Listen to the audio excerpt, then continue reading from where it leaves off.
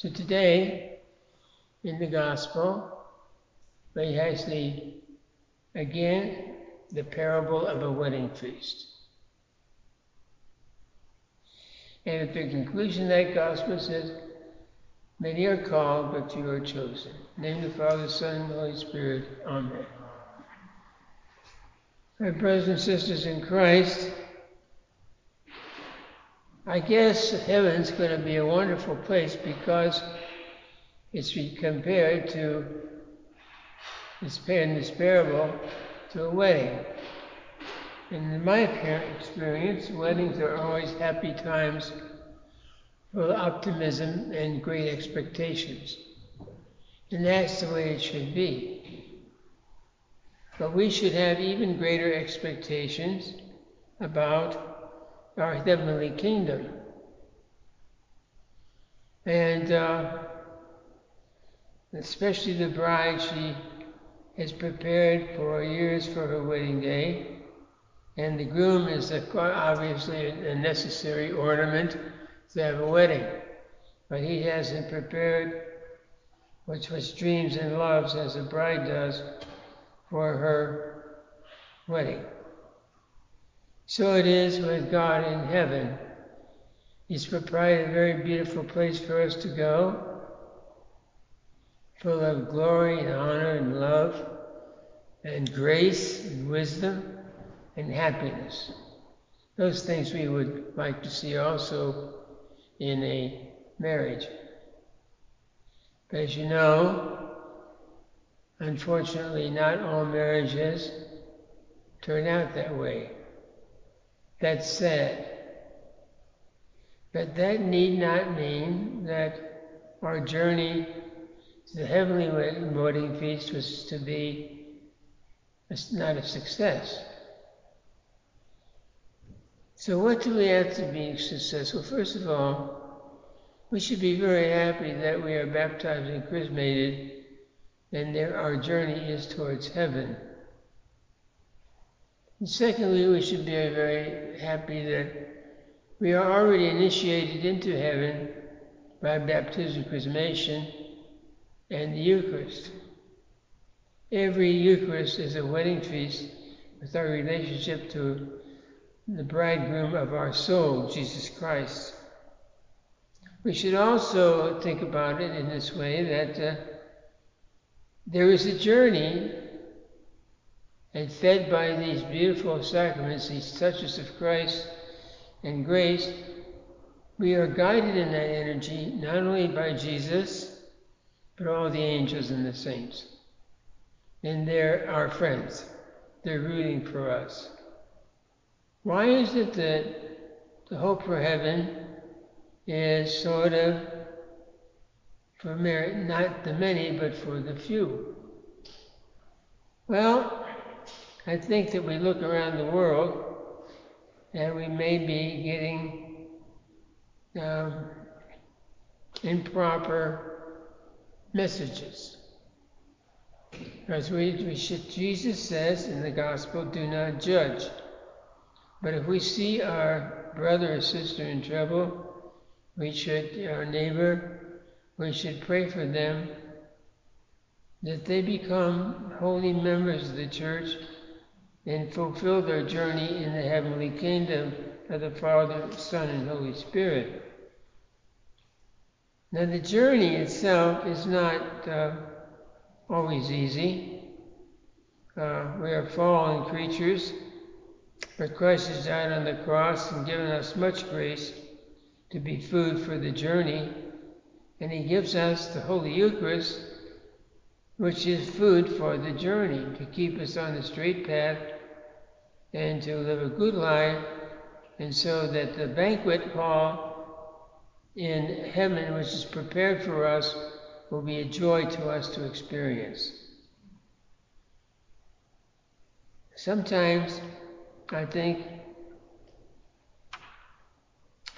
we spend too much attention on things that are not right. But really, we should spend a lot of attention on things that are right. It's like I rejoice to see Father Pipta become a priest. He's a really good priest, I know. And I know he'll be a really great bishop. He's very conscientious and attentive. And I rest assure you that eparchy will be administered very well. So he's doing well in his journey, and he's taking on more obligations. So when the groom gets married at his wedding, he doesn't know exactly how the wedding's going to go, the life, but he knows he's got to live it the way God wants him to live it. And if he has the right bride, they're going to be okay, but it doesn't mean it's going to be easy. So what life is easy? Is the life of a bishop easy? No. Many people refuse to be bishop, many priests, because it's difficult. Is the life in the United States easy? It's easier than most places in the world, but it's not exactly free of care. Is our assumption that we're going to get to heaven no matter what we do? That is not a good assumption. We must keep the commandments and grow in our love of Jesus Christ and His church, and cooperation with our bishops and our priest, our pastor. All that is a responsibility, especially of the groom in a wedding. He's the source of many responsibilities that arrive by being a family man. Of course, the bishop is the father to his priests and the pastor to his parishioners. And this is a great obligation. So first of all, we're going to pray for Father Pipta today as he approaches his ordination as bishop. And we should be very happy at the quality of bishops and priests we have in our church. They're pretty high quality. And that behooves all of us to cooperate with them, so that we don't make it harder for them, but easier for them to fulfill out their priestly destiny. And you march with your priest in your priestly destiny. You're part of the procession, the party, the reception of the bride and groom in the heavenly kingdom. But your bridegroom is really Jesus Christ, and He wants all of us to go there with Him. It's a beautiful, beautiful thought. So don't think so much about what's wrong with the world as you think about the opportunity we have to perfect the world by good works and prayer, and enjoying our fellow Christians in their journey to the heavenly kingdom. In the heavenly kingdom will be really a joy, really beautiful, really music, loving, fulfillment of all your desires. And I hope, I pray anyway, that I meet my mother and father there and all the people that educated me, and that it's going to be really like a homecoming at that great wedding feast. Why is it a wedding feast?